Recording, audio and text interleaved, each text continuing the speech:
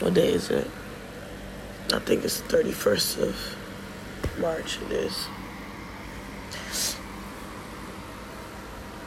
It's crazy. It's March 31st. I woke up today feeling so rejuvenated and refreshed. I texted my gym buddies.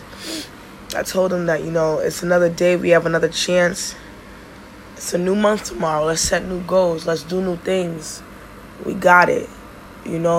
Trying to be positive. Trying to continue. It's like we come across so many affirmations in life, and then you just try to keep encouraging yourself, encouraging your circle, just kind of keep a positive mindset. You even go to work, just like today. Hell, it was almost like, that little commercial in the lottery, how they be like, it was just a day like any other. But then it wasn't.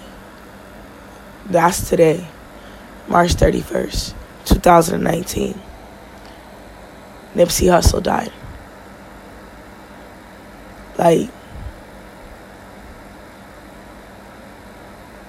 First off, I've always considered myself an old soul.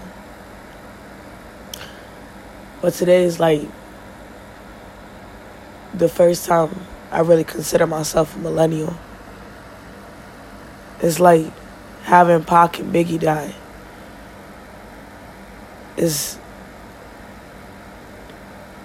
I couldn't understand when the kids younger than me was tripping over XXXTentacion dying.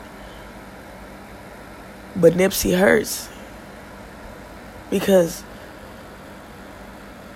as an entrepreneur, as a young person just stumbling upon financial literacy, Nipsey was somebody that I looked up to.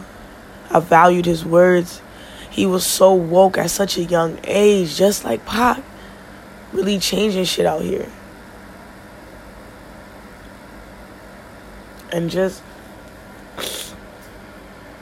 the other day, just listening to his clips talking about having assets and just accumulating real estate and buying back the block. When you see somebody, when they be self-made, that's Nipsey. When you talk about relationship goals, bae goals, that's Lauren and Nipsey. It just hurt because you always think that you will never. It can never. And then it does. And I know it's so crazy. We take for granted all the time. We always say, cherish your loved ones. Celebrate me when I'm alive, not when I'm gone. But it's just damn. It's just a day like any other. That's even why I started this podcast. Because I've been wanting to do this. I've been telling myself that I wanted to do this. I need to start putting out more content, trying to create more, being more assertive. And Nipsey, our soul is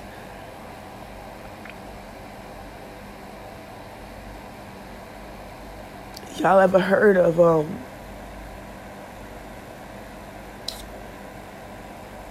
that connection?